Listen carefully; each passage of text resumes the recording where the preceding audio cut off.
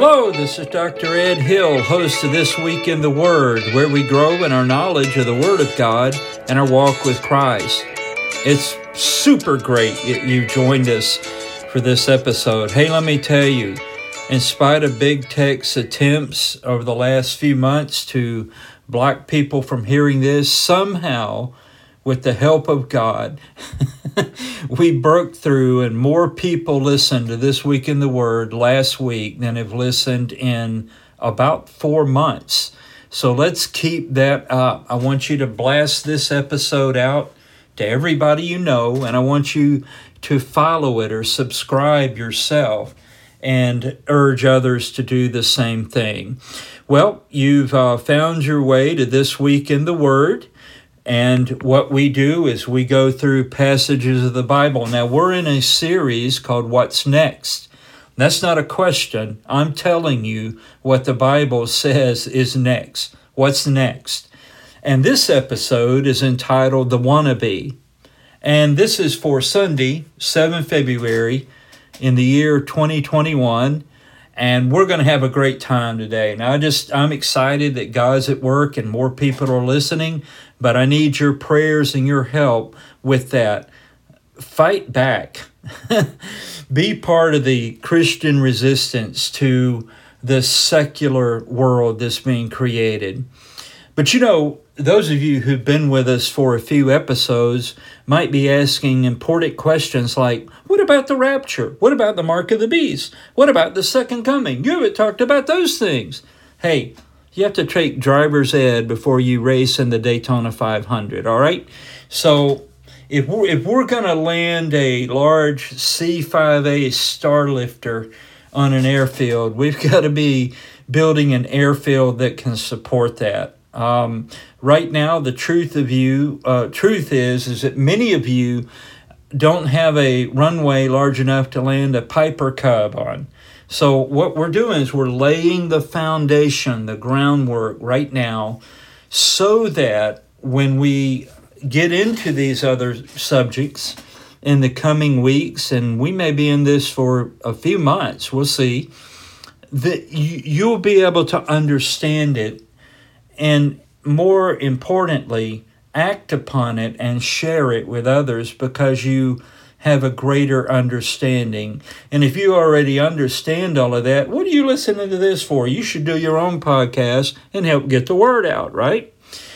Now, I want you to know something. Daniel, the book of Daniel in the Old Testament, is the most attacked book in the Bible for a reason.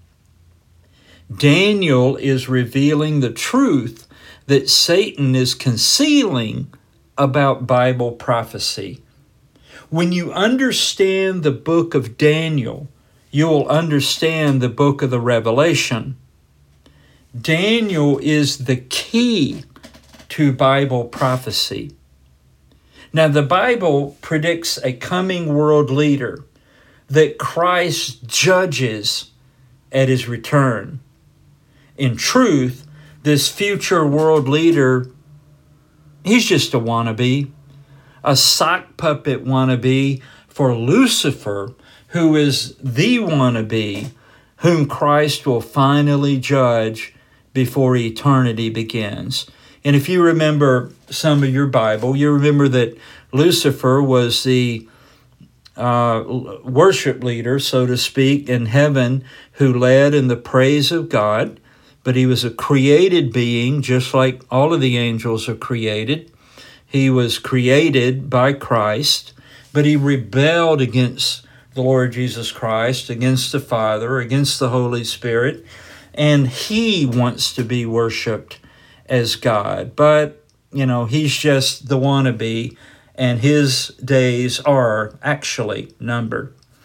Bible prophecy has several double fulfillments. Let me explain what that is.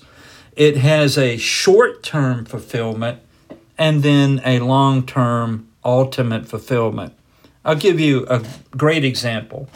Christ presenting himself as Israel's Messiah.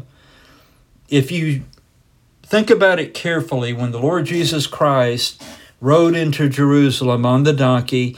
He presented himself as Israel's Messiah on the very day prophetically that they should have been looking for him. But he was rejected. He was tried and crucified. He died and he rose again the third day, ascended to heaven. But he's going to present himself again as Israel's Messiah in the second coming, when Israel is just about to be annihilated and the remnant of Israel will turn to Jesus as Messiah. So you see, that's a double fulfillment, the short term and then the long term. And the reason I told you all that is for this purpose. In the passage I'm about to read from Daniel, we're going to read about Antiochus Epiphanes, but he is the short-term fulfillment of the ultimate Antichrist.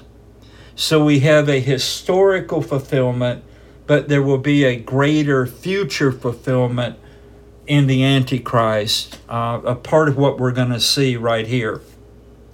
And I have to read this today so that what I was planning to study today in Daniel 9 will make even more sense to you.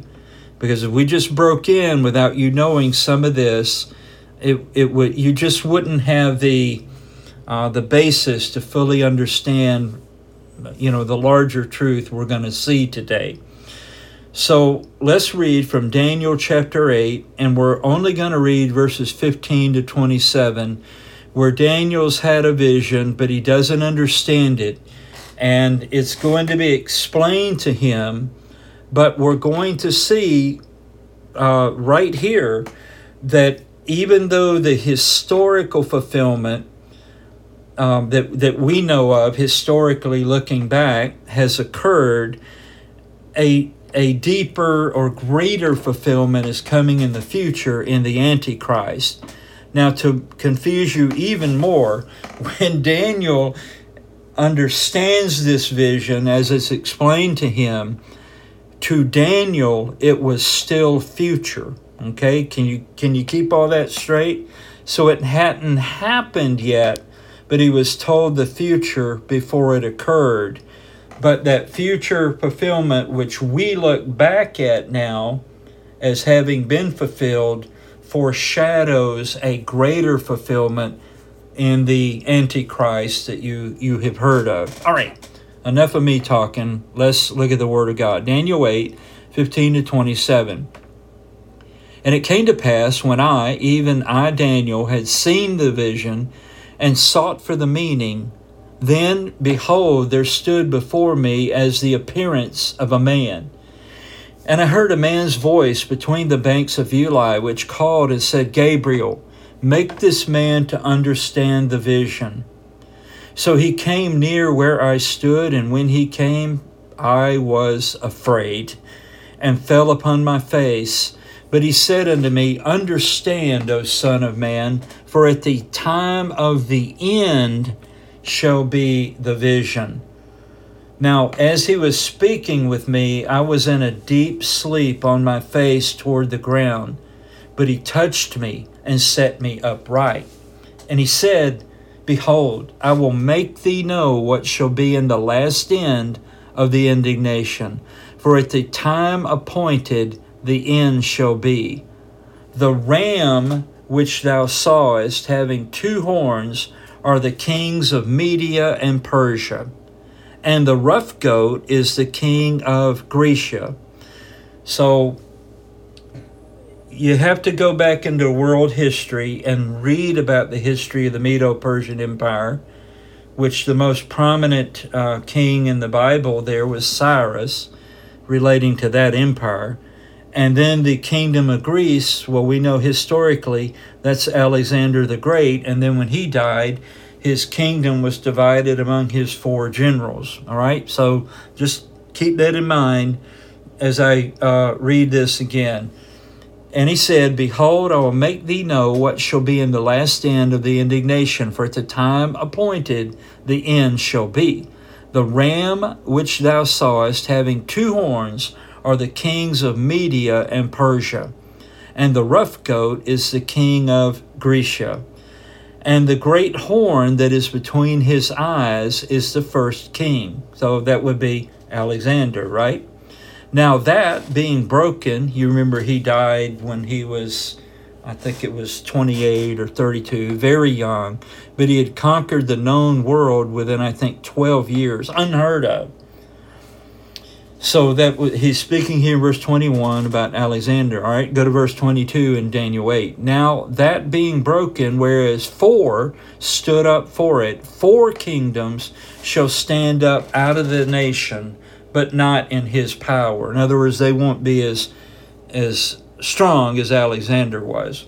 Verse 23, and in the latter time of their kingdom, when the transgressors are come to the full, a king of fierce countenance and understanding dark sentences shall stand up, and his power shall be mighty, but not by his own power.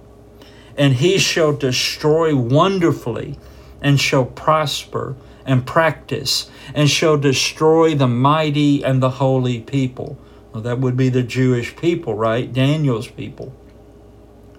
And through his policy also, he shall cause craft to prosper in his hand. And that may mean that deception and so forth is just a part of how he operates. And he shall magnify himself in his heart, and by peace shall destroy many. He shall also stand up against the prince of princes, but he shall be broken without hand. Now I take that to mean that what we just read here, although you have to read back earlier in chapter 8, I'm going to put that on you to read back, that it was talking initially about Antiochus Epiphanes, who was a great enemy of the Jewish people. Even though it's talking about him in the near term, we see a change here as Gabriel explains the vision, that it has an even greater fulfillment in the one that I believe we normally refer to as the Antichrist. So look at it this way. Antiochus Epiphanes was a foreshadowing of the greater Antichrist. All right? Does that make sense to you? All right, now, we see that it can't just be Antiochus Epiphanes, because the one spoken of here in verse 25 actually stands up against the prince of princes. And I would say that is the Lord Jesus Christ. But he shall be broken without hand. Christ just destroys him. Verse 26.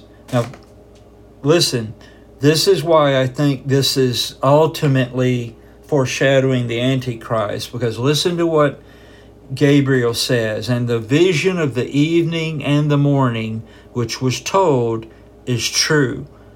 Wherefore shut thou up the vision, for it shall be for many days. And I, Daniel, fainted and was sick certain days. Afterward I rose up and did the king's business, and I was astonished at the vision, but none understood it.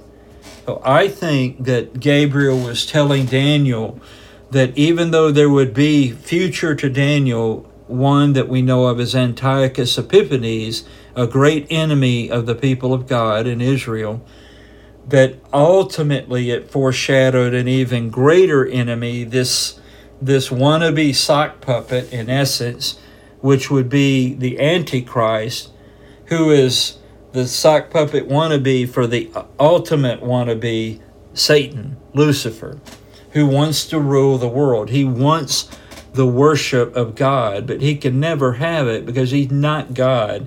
He is merely a created being, an angel, and he could never possibly be God.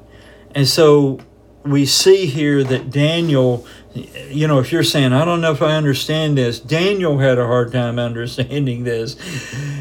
Because the last part, Daniel says, and I was astonished at the vision, but none understood it. It's so massive and panoramic and expansive. Now, when Daniel is given this vision, he's now an aged prophet of God. Many estimate that Daniel is in his early to mid or even late 80s. He's an old man, but his greatest personal test is still future, and that would be being thrown into the lion's den, literally. And by the way, a great book on Daniel, the book being attacked and how to defend that, was written by Josh McDowell. And guess what he entitled it? Daniel in the Critic's Den. And it's well worth reading. But the story of Daniel being thrown alive into the lion's den for praying only to God, you know that story. That story is still future, I believe, at this point to Daniel. It hasn't happened yet, but he's already in his 80s. Daniel is spiritually broken over the sin of his people and the destruction of his nation. And we're going to see that here in a few moments when we read in Daniel 9. Okay? Daniel is poring over, he's reading Jeremiah's prophecies, which he probably first heard literally Jeremiah give as a teenager when he lived in Jerusalem shortly before the fall of Jerusalem to the Babylonians, when Jeremiah was prophesying against the sin of Jerusalem and of Judah. And I believe it's very possible that Daniel heard Jeremiah in person. And Daniel has been reading over Jeremiah's prophecies again, now in his 80s. And I'm going to read probably what Jeremiah, well, we know for sure this is what he read, because the angel is going to explain this a little more to him. So Daniel read Jeremiah 25:11, and this whole land shall be a desolation and an astonishment, and these nations shall serve the king of Babylon 70 years. Wow. So before Jerusalem fell, Jeremiah prophesied on the authority of God that Jerusalem would fall to Babylon, and the Jewish people would be carried exile into Babylon to be servants and slaves there, and they would be in captivity in Babylon for 70 years. Not 66 years, not 90 years, but 70 years, very specific. And then in Jeremiah 29:10 through 13, Daniel no doubt read these words as well. For thus saith the Lord, that after 70 years be accomplished at Babylon, I will visit you and perform my good word toward you, and causing you to return to this place. For I know the thoughts that I think toward you, saith the Lord, thoughts of peace and not of evil, to give you an expected end. Then shall ye call upon me, and ye shall go and pray unto me, and I will hearken unto you. And ye shall seek me and find me, when ye shall search for me with all your heart. And I will be found of you, saith the Lord, and I will turn away your captivity, and I will gather you from all the nations and from all the places whither I have driven you, saith the Lord, and I will bring you again into the place whence I caused you to be carried away captive. So God promises the Jewish people, even before Jerusalem falls, that as a consequence of their sin and a punishment of their sin, the nation would go into exile, but he would bring them back. And it would be how long? 70 years. And Daniel was old enough to realize that he must be approaching somewhere close to that 70 years, and Israel might the Jewish people might soon be returned back to Jerusalem and to Israel. So he's really seeking the Lord about this at this time, to know more and to understand more. Now you might ask yourself, well, why did God allow them to be conquered and exiled? Well, number one, they deserved it. And God had already told his people that if his people turned their backs on God, this is what would happen. So he had to keep his word. And you know what else, though? When Israel went into exile, Judah specifically, went into exile into Babylon, and other, over time, I'm getting all mixed up here. Judah went into captivity in Babylon, but the Assyrian Empire had taken Israel, the 10 tribes, into captivity. So the Jewish people are scattered all over the world at this point when Daniel is reading all of this, right? Well, God said he would bring them back. But you know what the Lord did? Is he completely erased idolatry from Israel. Perhaps they never fully practiced their religion before or after exactly like they should have, but one thing happened after they had been taken into captivity. They were done with idolatry. Does that make sense to you? So when God lets you go through hard times, is to get stuff out of your life that shouldn't be there and put stuff there that should be. So God has been working a great work in Israel, and maybe he's working in your life too at this point. All right. Daniel has lived to see the second part of his image dream in Daniel chapter 2. He's lived to see the Babylonians fall, and he's lived to see the Medo-Persian Empire take over the Babylonian Empire. It fell in one night, virtually without a battle. The proverbial without a shot being fired, Babylon fell overnight, literally on a night. The Medo-Persians took over the Babylonian Empire. So Daniel is now living in the Medo-Persian Empire under King Cyrus. All right, now we're going to read here in a moment about Darius, the son of Ahasuerus. It is believed that Darius, although I have no problem that he could have been someone that Cyrus appointed over Babylon specifically, but another view is that Darius may be a title like Pharaoh or Caesar, like Caesar Augustus. Caesar wasn't his name. Augustus was his name, but Caesar was a title. A Pharaoh had a name, but he would be Pharaoh whoever. So Darius could be a title that Cyrus carried, but it could also have been someone that exercised power on behalf of Cyrus. It doesn't matter. We're going to read what happens here in a moment. So now, Daniel, as a true believer, is navigating the complexities of life under a new pagan regime. He had pretty much gotten down how to get along in Babylon, and now there's a new king in town, Cyrus, and the Medo-Persians, and he's got to understand, how do I stay true to God and navigate this new regime?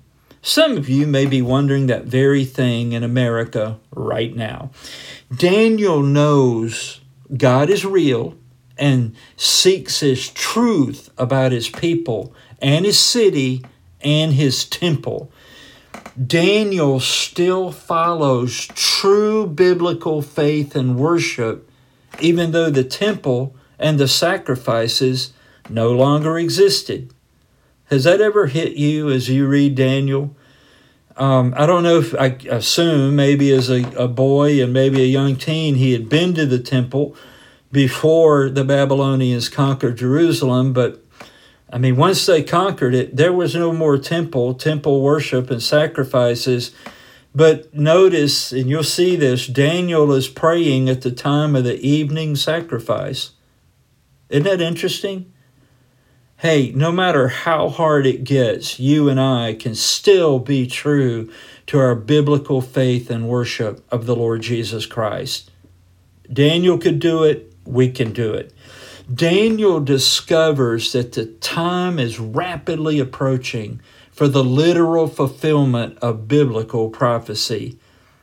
Daniel is blessed with a panoramic and detailed view of future world history and future prophetic fulfillment.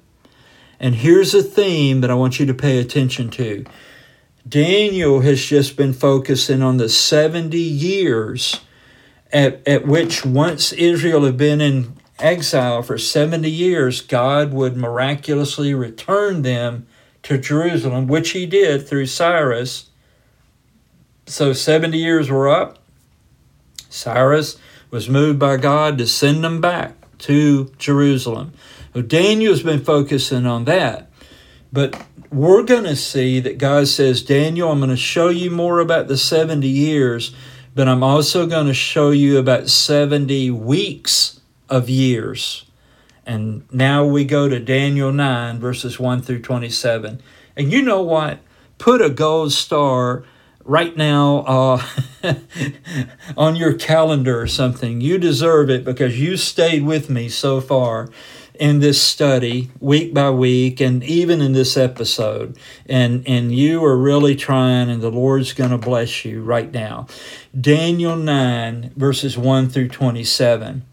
In the first year of Darius, the son of Ahasuerus, of the seed of the Medes, which was made king over the realm of the Chaldeans, in the first year of his reign, I, Daniel, understood by books the number of the years whereof the word of the Lord came to Jeremiah the prophet, that he would accomplish 70 years in the desolations of Jerusalem.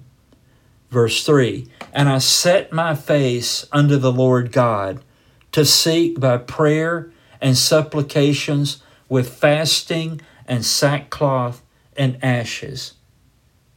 And I prayed unto the Lord my God, and made my confession, and said, O Lord, the great and dreadful God, keeping the covenant and mercy to them that love him, and to them that keep his commandments. We have sinned, and have committed iniquity, and have done wickedly, and have rebelled, even by departing from thy precepts and from thy judgments. Neither have we hearkened unto thy servants the prophets, which spake in thy name to our kings, our princes, and our fathers, and to all the people of the land. O Lord, righteousness belongeth unto thee, but unto us confusion of faces, as at this day. To the men of Judah, and to the inhabitants of Jerusalem, and unto all Israel that are near and that are far off, through all the countries whither thou hast driven them, because of their trespass, that they have trespassed against thee. O Lord, to us belongeth confusion of face, to our kings, to our princes, and to our fathers, because we have sinned against thee. To the Lord our God belong mercies and forgiveness, though we have rebelled against him. Neither have we obeyed the voice of the Lord our God to walk in his laws, which he set before us by his servants, the prophets. Yea, all Israel have transgressed thy law, even by departing, that they might not obey thy voice. Therefore the curse is poured upon us, and the oath that is written in the law of Moses, the servant of God, because we have sinned against him. And he hath confirmed his words, which he spake against us, and against our judges that judged us, by bringing upon us a great evil. For under the whole heaven hath not been done as hath been done upon Jerusalem. As it is written in the law of Moses, all this evil is come upon us, yet made we not our prayer before the Lord our God, that we might turn from our iniquities and understand thy truth. Therefore hath the Lord watched upon the evil and brought it upon us. For the Lord our God is righteous in all his works which he doeth, for we obeyed not his voice. And now, O Lord our God, thou hast brought thy people forth out of the land of Egypt with a mighty hand, and hast gotten thee renown as at this day. We have sinned, we have done wickedly. O Lord, according to all thy righteousness, I beseech thee, let thine anger and thy fury be turned away from thy city Jerusalem, thy holy mountain, because for our sins and for the iniquities of our fathers, Jerusalem and thy people are become a reproach to all that are about us. Now therefore, O our God, hear the prayer of thy servant and his supplications, and cause thy face to shine upon thy sanctuary that is desolate for the Lord's sake. O my God, incline thine ear and hear. Open thine eyes and behold our desolations and the city which is called by thy name. For we do not present our supplications before thee for our righteousnesses, but for thy great mercies. O Lord, hear. O Lord, forgive. O Lord, hearken and do. Defer not for thine own sake, O my God, for thy city and thy people are called by thy name. And whiles I was speaking and praying and confessing my sin and the sin of my people Israel, and presenting my supplication before the Lord my God for the holy mountain of my God, yea, whilst I was speaking in prayer, even the man Gabriel, whom I had seen in the vision at the beginning, being caused to fly swiftly, touched me about the time of the evening oblation. And he informed me and talked with me and said, O Daniel, I am now come forth to give thee skill and understanding. At the beginning of thy supplications, the commandment came forth, and I am come to show thee, for thou art greatly beloved. Therefore, understand the matter and consider the vision. 70 weeks are determined upon thy people and upon thy holy city, to finish the transgression, to make an end of sins, and to make reconciliation for iniquity, and to bring in everlasting righteousness, and to seal up the vision and prophecy, and to anoint the most holy. Now, what's in verse 24 would be several episodes all by themselves. So we're not going to go into detail there now. But go to verse 25. Know therefore and understand that from the going forth of the commandment to restore and to build Jerusalem unto the Messiah, the Prince, shall be 7 weeks and 62 weeks. The street shall be built again, and the wall, even in troublous times. And after 62 weeks shall Messiah be cut off, but not for himself. And the people of the Prince that shall come shall destroy the city and the sanctuary. And the end thereof shall be with a flood, and unto the end of the war desolations are determined. And he shall confirm the covenant with many for 1 week, and in the midst of the week he shall cause the sacrifice and the oblation to cease, and for the overspreading of abominations he shall make it desolate, even until the consummation, and that determined be poured upon the desolate. Now let's break this out right here. You remember Daniel was praying about the 70 years, and the Lord did in fact fulfill that. And 70 years after Israel had been taken captive and they were exiled in Babylon, when the Medo-Persian Empire conquered Babylon, Cyrus was now the new king. Cyrus was raised up specifically by God to enable the Jewish people to return to Jerusalem, rebuild the city, rebuild the wall, and then ultimately the temple would be rebuilt. And so we see that that includes that first week of years. So each day represents 7 years. So that's 49 years, right? And you math majors can start adding this up. So then from that point, when that was done, then there were 62 more weeks of years. So when you add up that first week and the 62, that's 63 weeks of years, right? Are you following me on this? So that's 483 years later that all of this is going to be fulfilled. But here's the thing.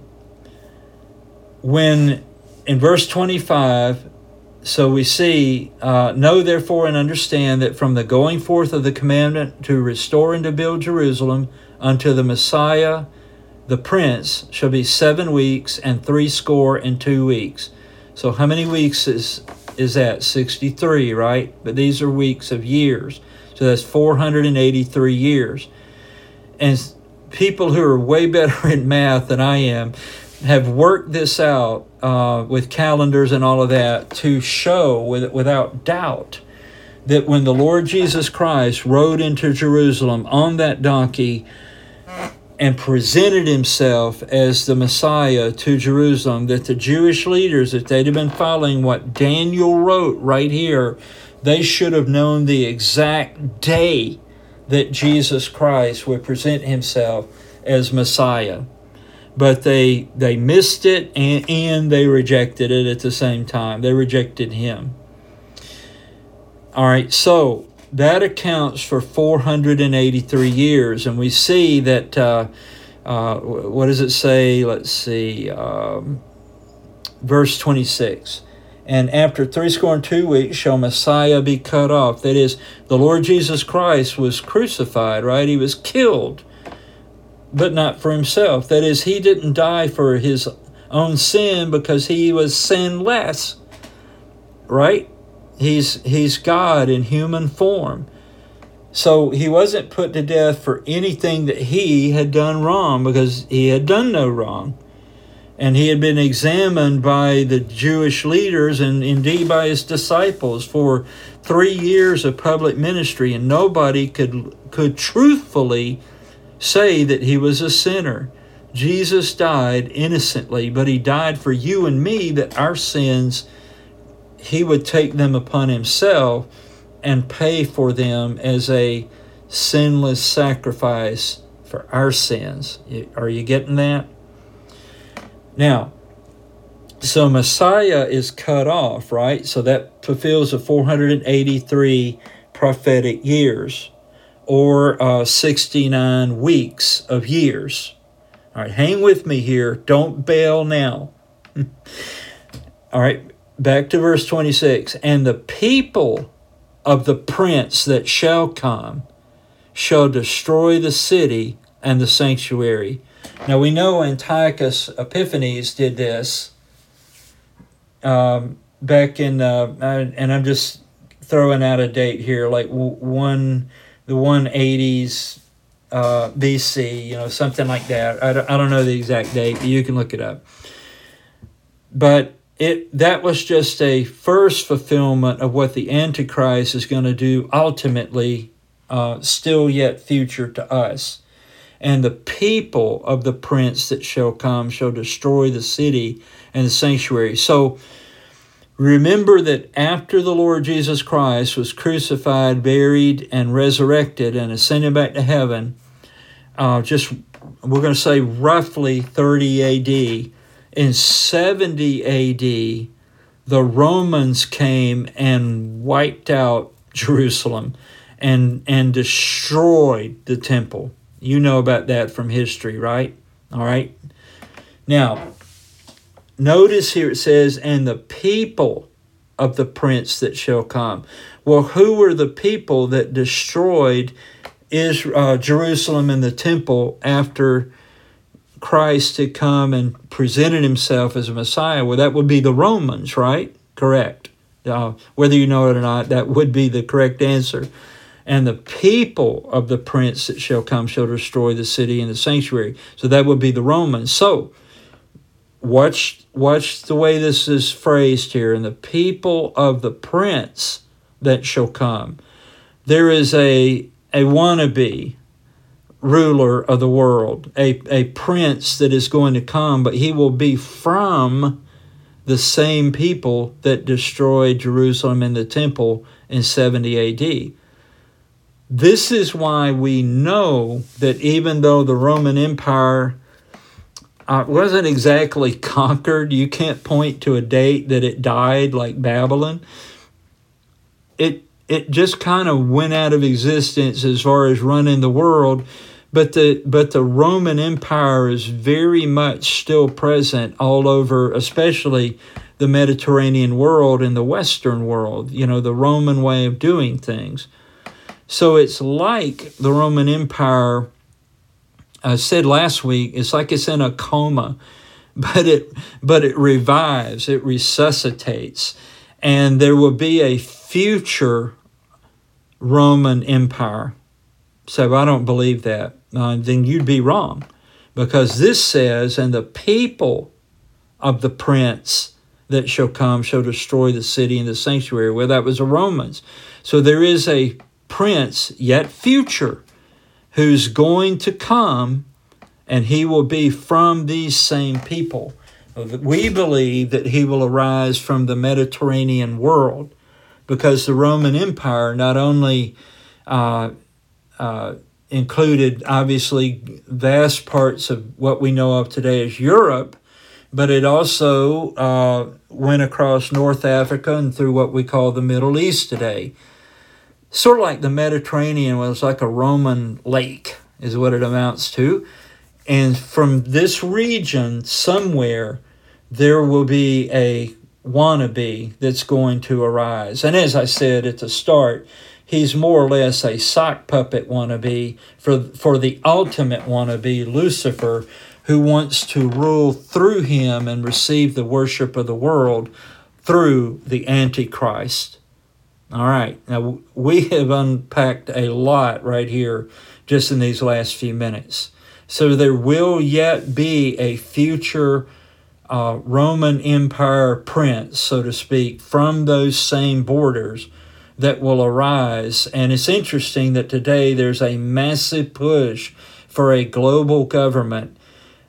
And I believe that ultimately, this may just be the early beginnings, or we may be way along. I kind of feel like we're way along in this process. But regardless of the timing, ultimately, I believe that what we're seeing put in place all over the world will be the global government that this Antichrist, the beast, ultimately controls, to be worshipped himself. But because he's indwelt by Satan at a certain point, it will really be Satan being worshipped by the world. And I know if you've never heard anything I'm talking about before, your synapses are firing in your brain like, what is all of this about? Well, You're late to the game, so you've got a lot of catching up to do. And I can't fix that in one podcast. But I'm just telling you what we have always known from just studying Scripture. Now, if people have been too busy to study Scripture and they don't understand this, that's on them. So let's read 26 again. And after 62 weeks shall Messiah be cut off, but not for himself. And the people of the prince that shall come shall destroy the city and the sanctuary. And the end thereof shall be with a flood, and unto the end of the war desolations are determined. And he shall confirm the covenant with many for 1 week. So this future world leader that we call the Antichrist, that is called the beast, this wannabe, this sock puppet wannabe, I would say, he is going to make a covenant with Israel for 1 week. Okay, so what is that? Well, remember, it's a week of years. So there will be a 7-year covenant. And boom, there's your missing 7 years. We've got 483 years we've already seen that are fulfilled already.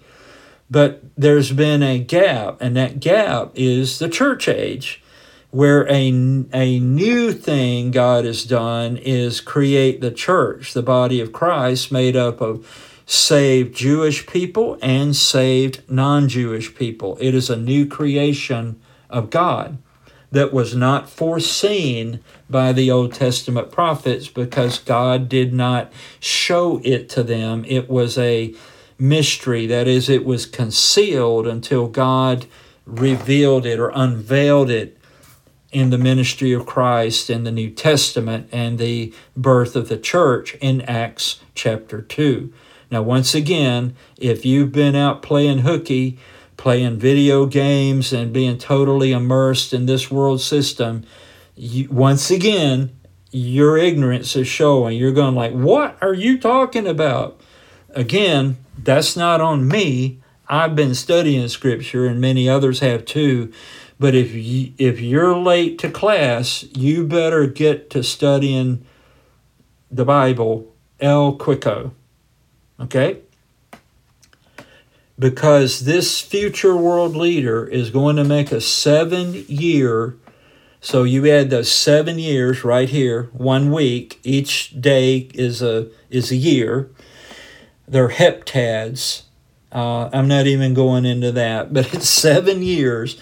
In the middle of that, what is that? That's 3.5 days, right? That's 3.5 years. So in the last half of those 7 years, that is what the Lord Jesus Christ himself called the Great Tribulation.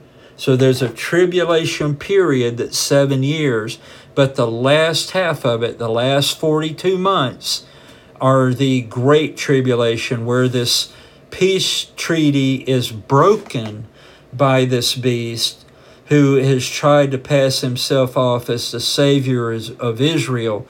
And now he becomes Israel's greatest enemy in the middle of that 7-year covenant. And you see that in the book of the Revelation and so on. And he shall confirm the covenant with many for 1 week. That's 7 years. And in the midst of the week, he shall cause the sacrifice and the oblation to cease. So there has to be a temple with temple sacrifices being offered, and there's no temple in Israel right now in Jerusalem. But let me put it like this. The Temple Mount Institute, or I think now it's called the Temple Institute, they say that every single thing that needs to be prepared in order to reinstitute temple worship and the sacrifices, and just like it used to be in the Old Testament, that they've got it all ready. All they need is the temple. So keep your eyes on Jerusalem. In the future, we don't know when, if certain people there had their way, they would build it right now. But in the future, there will be a new temple there, and it is to this temple that the Antichrist will go and declare that he is God. Now, we're going to have to break all of this out in other episodes, I know, but you're getting the the 50,000 foot overfly view of this, and then we'll get into detail in other episodes. So we see, and he shall confirm the covenant with many for 1 week, and in the midst of the week he shall cause the sacrifice and the oblation to cease, and for the overspreading of abominations. This is where he demands worship, sitting in the temple of God, saying that he is God and he is to be worshiped. That's what Paul said in the New Testament. And for the overspreading of abominations, he shall make it desolate, even until the consummation, and that determined shall be poured upon the desolate. Now, we have seen at least 2,500 years worth of history unveiled in what we've read here. And we don't know how much farther we've got to go, but we have covered the ground of 2,500 years right here in this episode. I don't understand it all, Ed. I don't understand it all either. And there were different points at which Daniel did not understand it all. And you'll see that as we go forward in Daniel and look at a few more passages there. But I want you to hang with me, because if you can get the basic idea of the book of Daniel, that's the key to understanding Bible prophecy for the future. And in fact, I'm going to give 2 gold stars today that you can put on the wall there, because you have stayed with me all the way to the end of this podcast. And you know what? You now understand this better than 99.99% of the people in the entire world, because they're not reading the Bible, but you are. You see what I'm saying? Now, with Jesus Christ as your Lord and Savior, you can know for certain how your eternity will turn out. You don't have to guess or wonder or hope so. Instead of following Satan and the Antichrist and being condemned to an eternal hell, you can follow Jesus Christ and be welcomed into heaven and eternity with God. Now, if you want to know more about how to do that, how to be sure of that, write this number down. I'm going to say it twice. 877-247-2426. 877-247-2426. Call that number and someone will help you place your faith in Christ or grow in your faith and relationship with the Lord Jesus Christ. And again, I thank you for listening today. And I need your help. I want you to subscribe or follow this podcast, and I want you to blast it out right from where you're listening. You can share it to social media and email and so forth. So I want you to help me be a missionary for Christ with me and help get out the word so that we can do an end run around big tech and people can continue to hear the good news of Jesus Christ. Thank you for listening today. Tell others to listen at www.dredhill.podbean.com, the host site for this week in the Word. Have a great week. Bye-bye.